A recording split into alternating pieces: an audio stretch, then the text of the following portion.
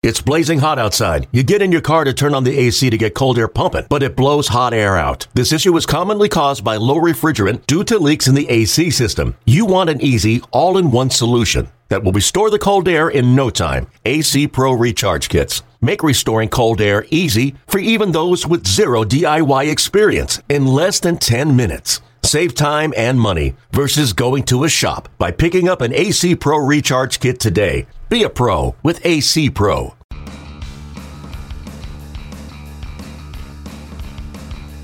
Hey everyone, welcome into another Pipeline Podcast. Tim McMaster here along with Jim Callis and Jonathan Mayo of MLBpipeline.com. On the podcast this week, we're talking about some players on the rise as the draft approaches.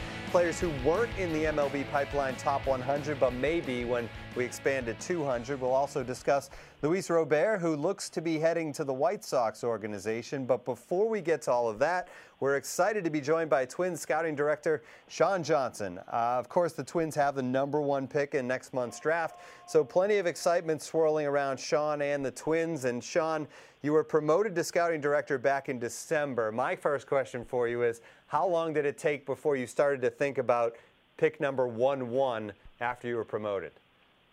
I'd say somewhere under 5 seconds, probably, if I can recall it right.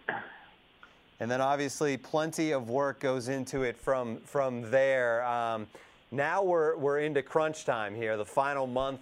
Is this when kind of everything comes together and you pull all the pieces of information you've been drawing over all this time and kind of put it into one place and to try to finally make the right decision here in June?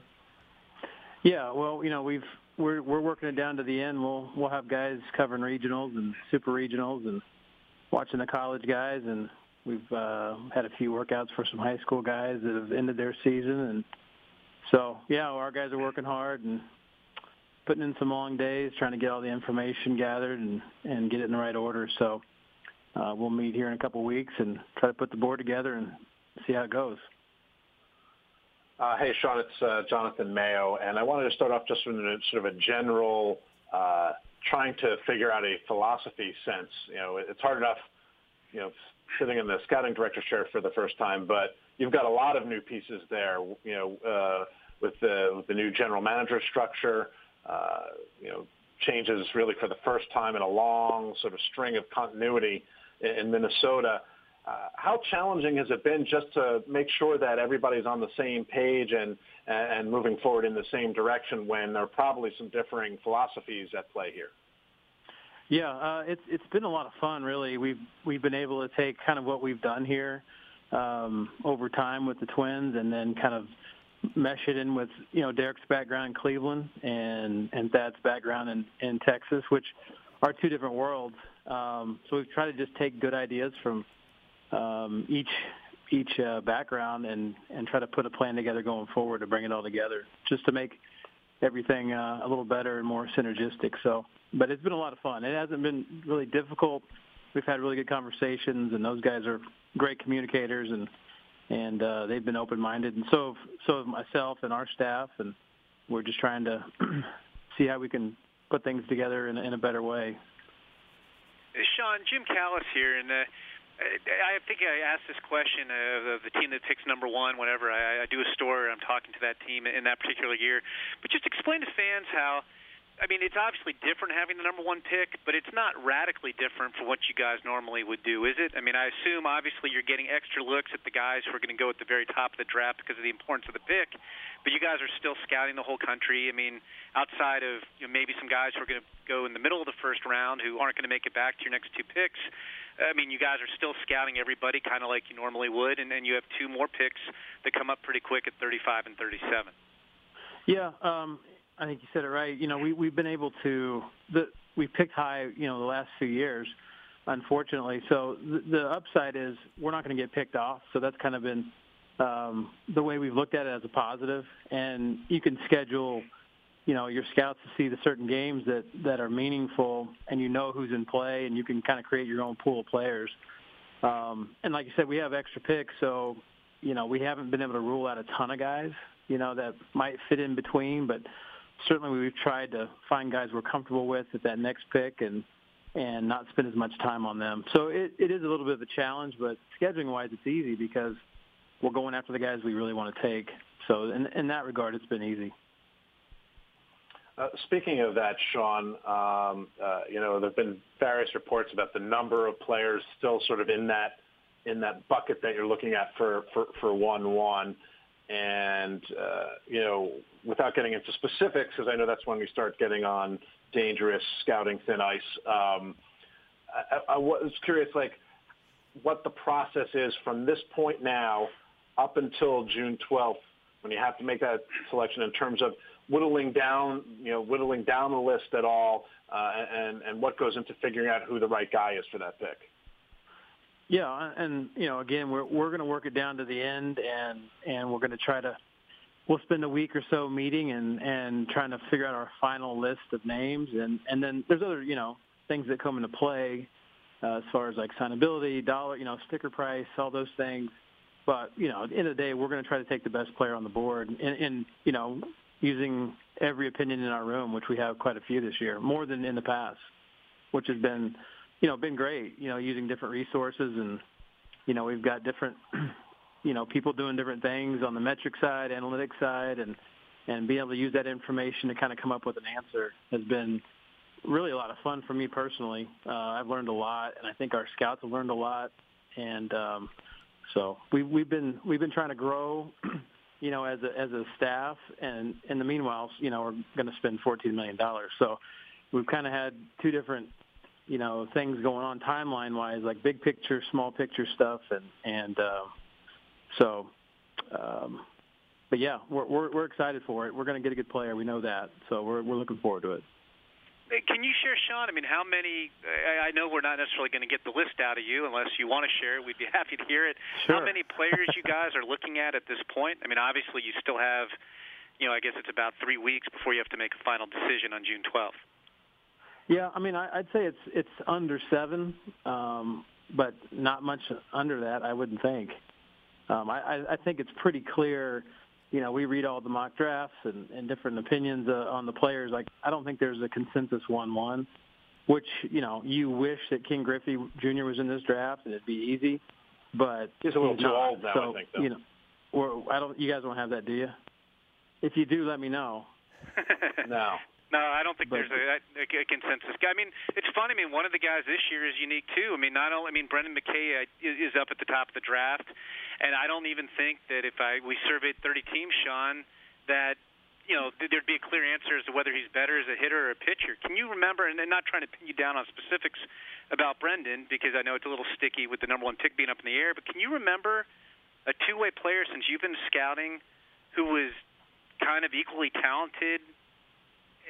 That good? I can't. Like a legitimate two-way prospect, you can't really tell which one he's better at. I can't remember one. I played against Mark Kotze, who I thought was a god, at the time. But he was a much better hitter, looking back on it. But performance-wise, statistically, a lot of guys throw out Olerud as kind of a comp, who could do both very well. I think you have to go back to that. Right. Being a Wichita State guy, Darren Dreifert was pretty good both ways. I don't really know Brooks Kieschnick, but you're going back to names like that, but nobody in recent memory.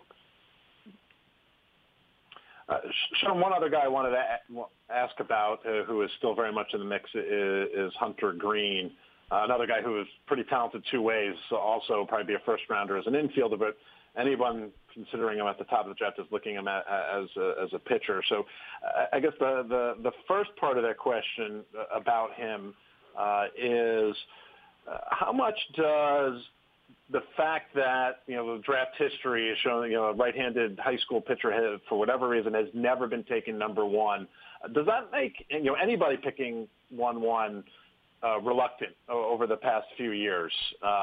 And I guess the follow-up with him is, the sort of curious situation where he stopped throwing competitively in mid-April. Does that make it more difficult to make a decision on him when it comes to time to make a selection? Well, the first part of that question, we don't really buy into we're scared to take a right-handed pitcher 1-1. You really you're at the mercy of the group of players that are in that particular year. If Josh Hamilton, who was a freak, and some would say is the best talent a lot of scouts have ever seen, if he was in a different draft class or just never existed, Josh Beckett would have been 1-1, and no one would have scoffed at that at all. So it's just depending on the year. Obviously, there's a risk, but, in my mind, they're all risky. You don't really know when you take anybody. So you're kind of just hedging your bet on the college guys if you go that route. And but Hunter Green's a terrific talent, terrific kid, and we've seen him quite a bit. So we're not really worried about the fact that he stopped playing in games, pitching in games towards the stretch. We had guys that we had hoped to run in there and see him perform, but we've seen him for 2 years, so I understand where he's coming from. Sean, in your first year as scouting director, obviously you were pretty familiar with what the job was going to entail, having been a cross-checker for a while. But what has been the biggest surprise or most unexpected part of your job that you didn't necessarily anticipate? Well, I think the biggest thing I've learned is what I do with my day comes, where I'm going to go and, my thoughts on the day or where I need to travel to kind of come last. I'm putting our whole staff ahead of me. That's just the way I've chose to take it on, make sure everyone else is where they need to be and play more of the quarterback role, which I enjoy a ton. And so, what I'm doing with my day, or, guys have stuff every day that comes up. I'll get a call about this or that, and, there's always fires to put out and schedules to analyze and figure out which way to go. So by the time I get to, what I'm doing and where I'm going to go comes last, which I had an idea it would be that way, but after, this spring, I definitely know that's the case, which is fine by me. I really enjoy it. Well, Sean, we know you're very busy with the draft quickly approaching. Thank you so much for taking a few minutes to talk to us about that number 1 pick and where the Twins sit right now. Thanks so much. Yeah, thanks for having me on, guys. Appreciate it. Thanks, Sean. Thanks, Sean.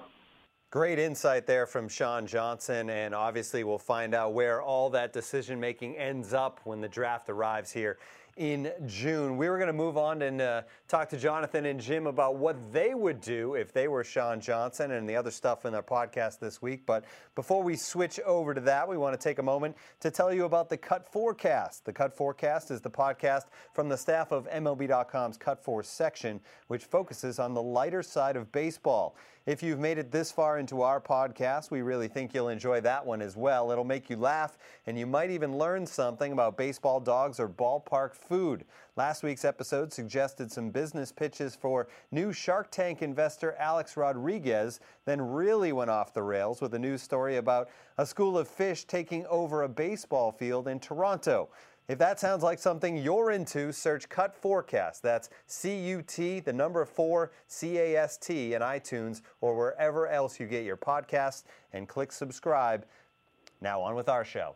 Okay, you guys are in a good spot here where you can act like you're Sean Johnson and decide who you're going to take at this point with a few weeks to go before the draft, but none of the ramifications, none of the pressure that he is facing along with his staff to really get this pick right. So, Jim, I'll start with you, and maybe you can take into account some of the things you just heard from Sean Johnson, but who at this point would you take 1-1 if you were picking like the Twins are? I'm torn between two guys. Of course, I can never just give one answer, but I will have to make a decision. I'm torn between two guys, but it's not the two guys that you would think. If it were me, I think I would be picking between Vanderbilt right-hander Kyle Wright and North Carolina high school lefty Mackenzie Gore. I would pick Kyle Wright. I think he gives you the best combination of floor and ceiling in this draft. I think he's got a higher ceiling than McKay. I think he's got a higher floor than Hunter Green. He's good in both regards. I think he's going to be quick to the big leagues. He got off to a slow start this year because the command wasn't pinpoint, but the stuff has always been there. He's dominated for the last 5 or 6 weeks. I mean, you're talking about a plus fastball, plus breaking stuff. Changeup is, solid, third, fourth pitch, throw strikes. He's got the classic, 6'4", 220 athletic starter's frame. I would take Kyle Wright, although I remain, I know this part doesn't shock either of you, I remain just so intrigued by Mackenzie Gore as a lefty with a fastball. It's at least a plus fastball. He shows you 2+ breaking pitches. He shows you a plus changeup. He shows you pretty much plus control. He's pretty consistent. He's super athletic. After that, that's my latest ode to Mackenzie Gore. But I would take Kyle Wright But, man, I would be tempted to take Mackenzie Gore. And this just kind of shows how wide open this seems like it is, and maybe getting more and more wide open as we get closer to draft day. All right, Jonathan, you're up. I love Jim hedging his bets. Of course. That means you get to Gore. I would take Kyle Wright. Just in case Mackenzie Gore ends up being better than Kyle Wright, you can be like, see? No. I'm on record. I'd take Kyle Wright. The interesting thing is that Gore is not one of the candidates the Twins are officially looking at 1-1, at least by my last conversations I've had with anybody there. But I would still take Hunter Greene. Now maybe I'm colored a little bit by the time I got to spend with them last week. But if you consider that a home visit, like scouts do, then fine. I just think that the athleticism and the baseball IQ and the maturity well beyond his years all add up to future potential superstar. And, I think it's one of those things that we both know a lot about the top guys, but when we work on our top 200, I do California and Jim does North Carolina. So he has spent a lot more time talking to people about Mackenzie Gore, and I've, spent more time talking to people about Hunter Greene. So it kind of stands to reason that we might lean in that direction. I just think that I know people nitpick at Greene's breaking ball as a potential issue. I just think that there's so much to work with there. He's only 17, and because of that athleticism, you could teach him just about anything, and he's going to take foot. So it's going to be a lot of fun as we get closer and closer, and we'll see if some clarity comes around as we get closer to draft day as well. All right, well, I know you guys are both working on the top 200 draft prospects list now, and that's going to be out in a couple of weeks on MLBpipeline.com. So I wanted to focus in on that and some players that didn't make the top 100, but maybe now are heading in that direction, will be in the top 100, or maybe not, but just maybe one or two guys that you each really like that we can't read about on MLBpipeline.com right now, but we're going to be able to at some point. And Jonathan, you can go first on this one. Let's start with just one player. We'll see how long we go there. One player you really like that's moving up draft boards. I'm going to go with a high school right-hander from Massachusetts named Matt Tabor. As is often the case, guys in the Northeast tend to move up boards if they're performing well, just because scouts didn't have a chance to see them until the weather warms up, and they've tended to see all the guys in California and Florida maybe more than one time over. So they want the opportunity to see these guys. And Tabor is an interesting guy just because there's a good amount of projection. He actually grew about 2 inches from the fall to the spring.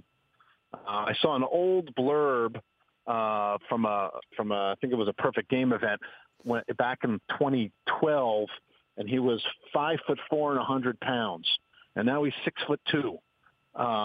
He was like a little scrawny middle infielder, and he still plays shortstop, so he's athletic. But he's been sitting 92, 93, and it starts up to 95, 96 at times. He's got a good feel for the secondary stuff. Some upside there. The arm is pretty fresh because you don't get to throw as much when you're from Massachusetts. So he is a guy who's gone from kind of off the radar to, I'm hearing, maybe going as high as the second round. Jim, how about you? Well, you know me, I'm going to pick two guys because I'm lumping two guys together. Two guys who aren't on the current top 100 that I think have, since we released that about 6 weeks ago, have established themselves as solid second-round picks because they're college hitters who are performing in a bad year for college hitters. Are Drew Ellis, Louisville third baseman, first baseman. He kind of switches positions depending on where Brendan McKay is in the lineup. And then Gavin Sheets, a first baseman from Wake Forest. Ellis has got the best numbers in a deep Louisville lineup. Hadn't played regularly before this year, although he was very good in the Northwoods League last summer. He's got a quick bat from the right side of the plate, good strength, good leverage, walks more than he strikes out, so he doesn't sell out for home runs. It's a good approach with some power. He has a chance to be a decent third baseman. Average arm, not the quickest or rangiest guy. Kind of similar to the guy they had at third base before him at Louisville, Blake Tiberi, who was a third-round pick last year by the Mets, who was a little bit more athletic and had a little less power. And then Gavin Sheets is the son of Larry Sheets, who he played for in high school. His dad was his coach. Last year, if you'll recall, Wake Forest had a big-body power hitter in Will Craig who went in the first round. Gavin will probably go more in the second. He's 6'5", 235. He's among the national home run leaders. Got a really nice swing, very strong. He's shown more discipline and pitch recognition this year. And even though, being a guy that big, he's limited to first base, he gets the job done over there, and he has a very strong arm for the position as a little bonus. So I think of the guys who didn't make our top 100 in my half of the country the first time around, Drew Ellis and Gavin Sheets are probably the two best guys. Jonathan, Jim went with 2, so you get a chance to add another one if you'd like. It's like 30 seconds for rebuttal. Yeah. I think if I'm going to pick somebody, Cal Poly's got a couple of decent starters. And interestingly enough, the Saturday guy who's getting a little more buzz, Eric Ullman, is the Friday guy. He's a decent college performer. Spencer Howard is their Saturday guy. And his stuff, pure stuff, is a little bit better. There might be more upside there, at least compared to Ullman. And he has been moving up boards as the stuff has equaled really strong performance. He missed some bats. So he's I'm not quite as excited about him as I was about Tabor, just because of the sort of pop-up nature of Tabor. But I find it always interesting especially when you're looking at a college rotation, and the guy who isn't thought of as the quote-unquote ace is the better, potentially better pro prospect. All right, one more topic on the podcast this week, and that's Luis Robert, the Cuban prospect who, it's not official yet, but it seems like he is headed to the Chicago White Sox, agreeing on a deal with Chicago. So a system that's already improved so much with trades has now dipped big time into the international market as well, with maybe the last big money signing on the international market because of the changing of the rules. Let's just start with who this player is, because, Jim, I've heard comps to Yoan Moncada. How does he compare to Yoan Moncada? Yeah, I think he's similar. I think that's the best comparison, because you're talking about two guys who were both 19 when they signed out of Cuba. They got the two biggest bonuses in amateur history. Both are known for explosive bat speed, well above average foot speed. They come with some swing and miss concerns. They have good arms to go with their range. Robert is a right-handed hitter. Moncada's a switch hitter. Robert's an outfielder. Moncada's an infielder. I think Robert probably had a little bit more swing and miss concerns coming in than Moncada did. But I think they're similar players, and that seems to be the obvious comp.